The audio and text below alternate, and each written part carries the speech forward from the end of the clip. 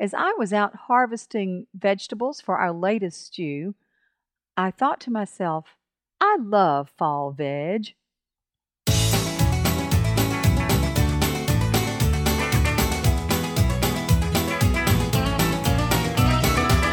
Welcome to Longleaf Breeze. Beginners learning subsistence farming using 3 simple principles, approaching but never reaching subsistence. It's gotta be fun while we're doing it. And we don't make allness statements. And now, Lee and Amanda Borden. Thanks, Adrian, and welcome to our podcast of January the 26th, 2012. It's a damp day in central Alabama. You and I are relaxing with a nice cup of hot tea. And we're going to talk some about brassicas today. Yes, because as I was mentioning in my opening statement, the heart of our fall veg that I like so much, actually, it comes down to brassicas. Well, that and the garlic and onions that I planted in the fall. And when I say fall veg, don't let that be It's really misleading. sort of a misnomer, Yeah, isn't it? it's planted in the fall, actually planted at the end of the summer in some cases, but it thrives through the fall and you actually reap the benefits into the wintertime. And into the spring, And into the actually. spring, yes. And we can talk about some of the ones that we hope to see continuing on to spring. But it is mostly brassicas, as you said, and we can talk about some specific examples in just a minute. So we know brassicas are really nutritious. They are, of course, great sources of fiber, but they also are very high in vitamin C and antioxidants. And I was just reading today, in preparation for the podcast, actually, that there's some evidence that brassicas reduce the risk of some kinds of cancer. Absolutely. I've heard that for a long time now about Brussels sprouts, that a steady diet of Brussels sprouts will lower the risk of cancer. And we have those planted out there. So We do. yeah. And I would say our approach, our philosophy is not a steady diet of anything. Well, that's true. We use a wide variety, and we eat what is lovely and in season when it is lovely and in season. And sometimes we freeze it and enjoy it in another month or so. But the main thing we do is we eat what's good when it's good. That's right. And we also... And brassicas are good right now. They are good. Well, that was part of what I was referring to earlier, that when we went out to get ready to cook the stew, we did use some vegetables that we had frozen from summer. For example, we had frozen some of our green beans. We had frozen some of our black-eyed peas and our okra and our Anaheim peppers and our banana peppers and tomatoes. And those all went into the stew. Actually, we didn't have room for the banana peppers. That's right. We had to hold them and enjoy them later. We pulled those out of the freezers, and then we, of course, called on our brassicas to round that out, and we had some really lovely cabbage. Lots and lots of cabbage. Yeah, and then yesterday for our vegetable that I cooked to go with our stew, we put some of the kohlrabi in there. Oh, and there's some broccoli. Excuse me? That you cooked? You cooked. I cut it up, though. You technically, did. you cooked it, but you did all of the hard work. I cut that stuff up.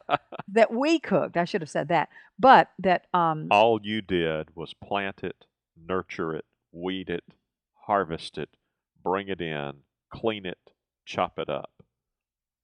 I was the one who put it in the stir fry. Oh, okay.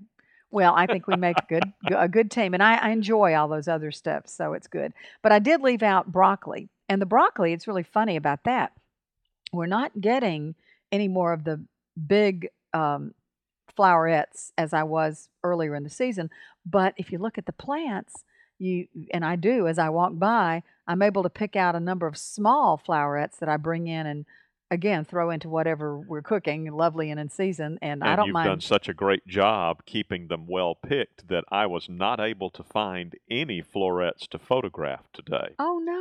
Well, but that's okay. What we have are great pictures of the well-picked broccoli that, are waiting for future florets to form, which is fine. Yeah, and we will get more. Well, talk a little bit about when we plant the brassicas, because you mentioned that we plant them sometimes at the end of the summer. Oh, yeah, even. August usually.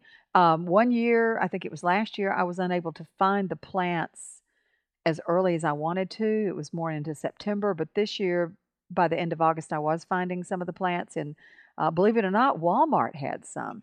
Yeah, and we're not trying to start brassicas from seed much. We tend to plant the plants themselves, transplants. Right. And I may next year go out on a limb and try it, but I've not had really good success with starting fall veg, um, unless we wanted to go to the strategies that we do when we do our spring veg and use the grow light and the warming pad and all of that. But the heat mat is the word I'm looking for. But we're usually trying to start the fall veg using the natural sunshine and heat that we have at the end of the summer. And last year was sort of a bust on that. So this past season, we just luckily, because I could find all those transplants in the store, I just bought them and planted them, and they Yeah. did great. Yeah, and So they really did well. So, but yeah, I agree with you. At some point, we probably want to move in the direction of being able to save and start seed of these. hmm But gosh, they're doing so well. Uh, when you do plant them in August here in central Alabama, there's still plenty of insect pressure. yes, So we've a couple of years we've had the need to deploy some kind of insect barrier. In our case, we use a very thin fabric, Agribon it's called. Agribon AG15.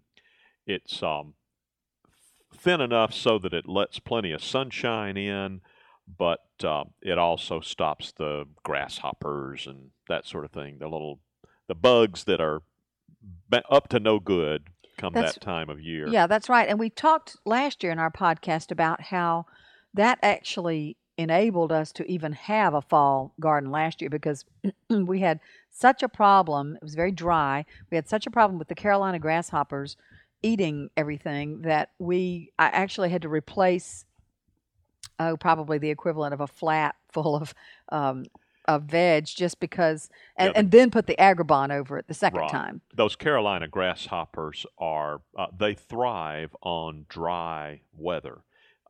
When we were discussing that with a couple of the extension agents, they said what you really need is rain because there's some kind of fungus maybe that attacks them and it needs rain. So as soon as we got some rain, there's no problem with the grasshoppers. But until we got rain, we really needed help. Yeah. That I said a couple of years. It's really 1 year that we were able and needed to use the insect barrier. And this year we didn't do it. I'm saying this year, but I mean this past fall, which was fall of 2011. We really I had a few times that I was concerned and I saw grasshopper damage, but it wasn't so extensive that I couldn't just replace a plant here and there, and Yeah. and I'm not even sure some of that damage was grasshopper related anyway. And so let's just hold off. Let's see how it does without it, because the one hassle you do have by putting the Agribana onto it is that when the plants grow so tall that, or maybe one set of plants grows tall that's in the row, if you then They you've got grow up to, against the they grow up against underside of it, the yeah. fabric, And so you might as well, and it makes it a little harder to deal with, or even to tell what's going on under there. So I think our decision was a good one this year, which is we didn't really need it. We left it off. I know the other thing it enabled me to do was continue mulching, because I got everything in the ground in a timely manner, but it took me a while to go back and mulch everything. I finally did. And without the fabric in place, you were able to. I was able to do that. Mulch. Yeah. So I think it was a good decision this year, but it's good to tell people that is an option for starting your fall veg, because those are all plants. Those brassicas do not need insect pollination. So Right. that's how you can get by with using Correct. the row cover. They don't flower, so you don't have an issue with you got to let the bees in, or you got to let the pollinators in. Yeah. The first year we planted brassicas, we were very nervous about cold temperatures. Mm-hmm. And I've told the story before about how we had ordered freeze protection. It was a frost blanket Mm-hmm. that we were planning to use on them. And we were trying to save a few dollars, so we said, okay, we'll wait we'll pay less for it if you, and they said we'll charge you less if we can wait and ship it to you the 1st of January. Which we figured, hey, in Alabama, that's soon enough. That's right. By the 1st of January, we won't have any problems with cold temperatures before the 1st of January. Well, that winter, it was last winter, not this most recent winter. The worst cold temperatures just about were in December. Yeah. And so we ended up going through temperatures of 18, 19 degrees, maybe even 17 out on Veg Hill with no frost protection, no freeze protection at all. And we were just thrilled to see that everything but the broccoli muscled right through that. Everything survived, and the broccoli lived to produce another day. I mean, it bounced back. It gave us some more broccoli. So, I think we've discovered that in all but the most severe winter here, we really don't need frost protection on our veg. And I realize those of you who are in the north listening to this, you're thinking, what a pansy winter. That they talk about 17 degrees is cold. But here in central Alabama, 17 is a cold night. We rarely see temperatures much lower than that. And lest you think, if you don't know anything about us, lest you think that we are pansies, we lived for 4 winters in Champaign-Urbana, Illinois. We have lived in the Midwest. And so we know what cold weather's like. We know what the winds are like. So there. We know what sub-zero temperatures like. And we also realize that there are some things that we could not grow there that we're able to grow here. However, the flip side's also true, that there's some things that you guys can grow up north that we can't grow here. So like apples, really. My kingdom for some chilling hours for our fruit trees. By the way, this we can is grow neither apples, here nor there, but we've got a real problem this year with chilling hours in Alabama. Yeah, Just we've not had nearly enough chilling hours. A mild winter. It's been a mild winter, and it's not going to be a big problem for us because we don't have that much that's ready to bear yet. But our brothers and sisters who are trying to grow apples and pears and cherries, they're just not going to see any crop this year. Yeah, and when I said apples are a problem, I didn't mean to indicate we can't grow any apples. We can, but the varieties are limited. And if we want to make, say, hard cider, I can't just say, oh, well, the best cider apple is X, because we have a limited variety that will even grow or produce down here, and so that's what we choose from. And it's from. all about low chilling hours here. So yeah. All right. Well, I know that we had hoped to run through the list of the brassicas. Yeah, let's do. Talk a little bit about how we grow it, how we prepare it when we get ready to eat it, and how we like eating them. So let's start with broccoli. Well, the broccoli, I think we've talked a little bit about how it grows and when it tends to produce, which is early before the chilling, the killing type of frost. Then it'll come back and again in the spring and give you some more broccoli. Yeah, broccoli tends to be the first out of the box and the first to give up the ghost. Yeah, and definitely will bolt like crazy when it gets hot. It wants to flower, and you have to just stay on top of it and clip those flowerets early when you first see them, because if it starts to get warm, man, one day and they're out there with little yellow flowers, and then they're not any good. And we love the way broccoli tastes. We enjoy eating it. Let's move to cabbage, and I'll let you decide how much you want to divide this up. Well, I think we can talk about all the cabbage in terms of the preparation, which is, I do like coleslaw once in a while, but I'm not a big coleslaw maker. I mean, if I'm going to go on a picnic and somebody needs me to bring some coleslaw, great. But typically, we cut it up and stir fry it with some onion. Yeah, just a word generally about putting brassicas in the sun oven. I shy away from putting brassicas in the sun oven, even though we can cook in the sun oven well this time of year. It's easy to overcook it, isn't it? It is easy to overcook brassicas, and when you have overcooked cabbage, Brussels sprouts, collards, kale, any of the brassicas, when you've overcooked it, you immediately know it. There's a taste that's just not pleasant. Not quite as good. But so we've talked, that's how we cook it. Now back to what all 3 types of cabbage that I planted this year, which are the common cabbage, just a regular head of cabbage, Savoy cabbage, and the red cabbage. As far as the growth, what I've noticed, and I planted all of these last year as well, the red cabbage is much slower than the two green varieties to form heads. And as a matter of fact, right now, as we speak, January Nothing. 26th, they're beginning to show a little of a head look to the red, but I'm despairing if it starts to warm up too soon. Exactly. We may not get any. Get any usable crop from that red cabbage. I would say the red cabbage is the least. It's beautiful. It's just Yeah. gorgeous when it grows. Yeah. But it's the least productive in terms of Right. food we can use. And this year the big winner is the Savoy cabbage. I will plant more of that next Savoy year. cabbage has been wonderful. It's been wonderful. It's held up better in terms of resistance to mold. I guess it's it's a little black spots it gets on there, and it has actually was one of the first to mature as well. So I'll definitely, probably just because it does so well, I'll err in favor of lots of Savoy and do just a little bit of regular cabbage and maybe very little red. But again, the jury's out on the red. I'm willing to give it the That's benefit right. of the doubt and see. Come late February, it may be our superstar. Yeah, collards, that's another veg we have out there. And I'm going to put that in the same category with kale, which we've also planted. Both of them produce nice leafy greens that they grow in terms of, I guess, we mentioned earlier in a podcast that they're better if they're frost-kissed. That's especially true of the collards. They're sweeter if you wait and harvest them. Yes, there are some leaves on them before there's a first frost, but if you'll wait and harvest after the first frost, they taste better. They taste a lot better.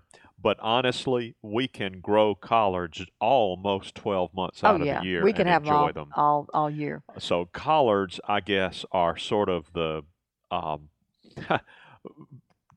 bread and butter of brassicas in terms of, they just keep producing and producing and producing. As long as you keep picking them, they'll keep putting it out. So I love collards. We prefer the taste of collards to kale. Kale looks gorgeous. I've got a great photo of the kale growing out there, and it's beautiful to look at. But it's not quite as sweet, I guess. But usually when we prepare them, we mix them together. And I'll usually, when I go out and harvest, I'll pick some collards and some kale.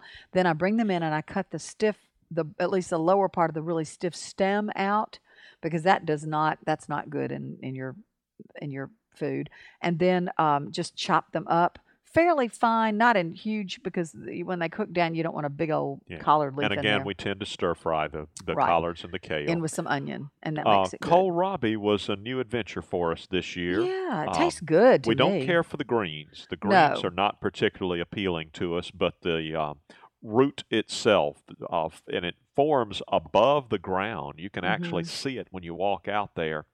A big ball, I would say, a little smaller than a tennis ball. Yes, and it's better if you harvest it before it gets too big, because it gets some, scaly kind of quality to it. Yeah, it becomes more fibrous. Yeah, a fibrous part that you can't eat. And pithy. that ball is sweet. It has a delightful sweet taste that we really enjoy. It's almost a delicacy. But you have to peel the outside out, and I found that it works best if you just take it. Of course, you've clipped the greens off by that time. You take the little round part that you're going to eat, stick it in the microwave for maybe a minute or two, maybe a minute's enough, and then let it cool off. Peel that tough outer part off, and the inside is nice and delicate. True confession about kohlrabi. It's a lot of trouble for a little bit of food. For a small amount of food.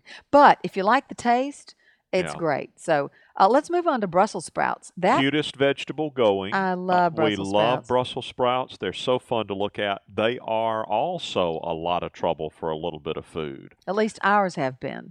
But we just love growing Brussels sprouts. And you're tired of hearing me say this, but they're just as cute as they can be, with those sprouts growing in the crook of the leaves, sheltered as they are underneath the leaf canopy. And when you say a lot of trouble for a little bit of food, right now, if we were to go out and try to harvest the very small sprouts on there, yes, it would be a little bit of food. That's a good point. But I remember the end of the season, the end of the production season last year, which was March. They poured it on. And You're right. Of course, then I stand corrected. Yeah, we had a lot They're of Brussels a late sprouts. season producer rather than an early season, and that makes me pessimistic about them now. But you're absolutely right. We anticipate having a good production from our Brussels sprouts. And when it starts to get too hot, that's another one that you can just forget it. They're going to get, if it gets, that's why I'm saying past March here in Alabama, they'll start to open up. You know, you won't have the little sprout. You're right. Anymore, so. But we're going to talk for a moment about what we're going to try that may give us an extra couple of weeks we'll on try veg like that. And before we move on, the best for last. The best for last. We were so pleasantly surprised at how good our cauliflower was this year. Shied away from cauliflower for a couple of years because we read how difficult it is to grow. It has not been our experience that cauliflower has been challenging. Mm-mm. It just doesn't. We don't have big heads that, are 6 inches in diameter. We probably have cauliflower heads that are more like 3.5 inches in diameter. Yeah, usually you don't want it to get any larger than your fist, or it's going to start to, and I can tell now when I look at it whether or not it's ready to harvest, not just by the size, but what it starts to do if it starts to kind of spread out. Boy, when you get that cauliflower and you pick it out of the garden and you bring it in, you almost have to fight to hold on to it long enough to cook it. Yeah, it's really tastes sweet. So good. And good. Our grandson Smith, who's 3, is our taste tester. He was here when we harvested some back in the fall, and he likes to eat it raw. It didn't even make it to the cooking pan with him around, so it's hard for it to make it to the cooking pan with you and me around as well. We really enjoy cauliflower raw as well as cooked, but it is a little tastier cooked. Yeah, just a little softer, I guess. You don't want to overcook it, for sure. But let's talk about our hope about the shade cloth. Last spring, we watched the broccoli and the Brussels sprouts and I guess anything else bolt on us? Well, mostly those two. The broccoli gets so it's pretty inedible. We have purchased 50% shade cloth. This is the first time we've had any experience with shade cloth, but we have shade cloth and those little grommets that you use. We opted not to have set size of it. We just bought a 100-foot roll of it. And we're going to roll off what we need from time to time, put some grommets in it, and string it up over.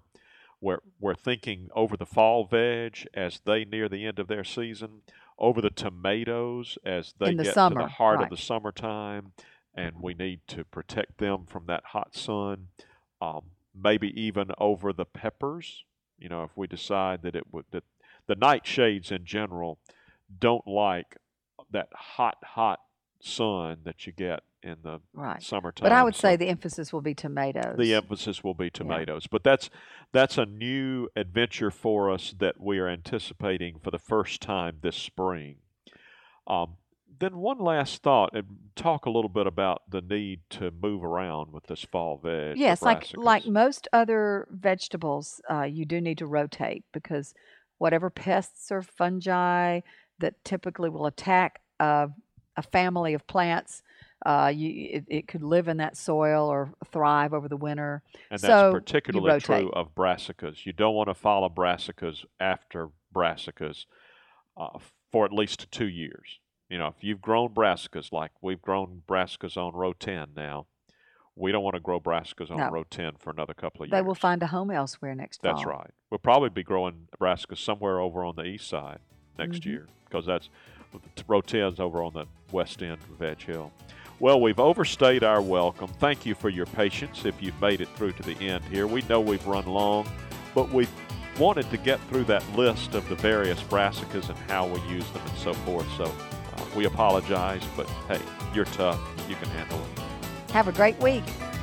You've been listening to Longleaf Breeze with Lee and Amanda Borden. We'd love to hear from you. You can call the farm at 334-625-8682. Send email to letters@longleafbreeze.com. Our address is P.O. Box 780-446, Tallahassee, Alabama 36078. Visit us at longleafbreeze.com to learn more about the farm, to browse our archive, and to look over our planting database. You can also read the daily farm log, check in with Lee and Amanda, and talk with other listeners. That's longleafbreeze.com. Thanks for listening. See you next week.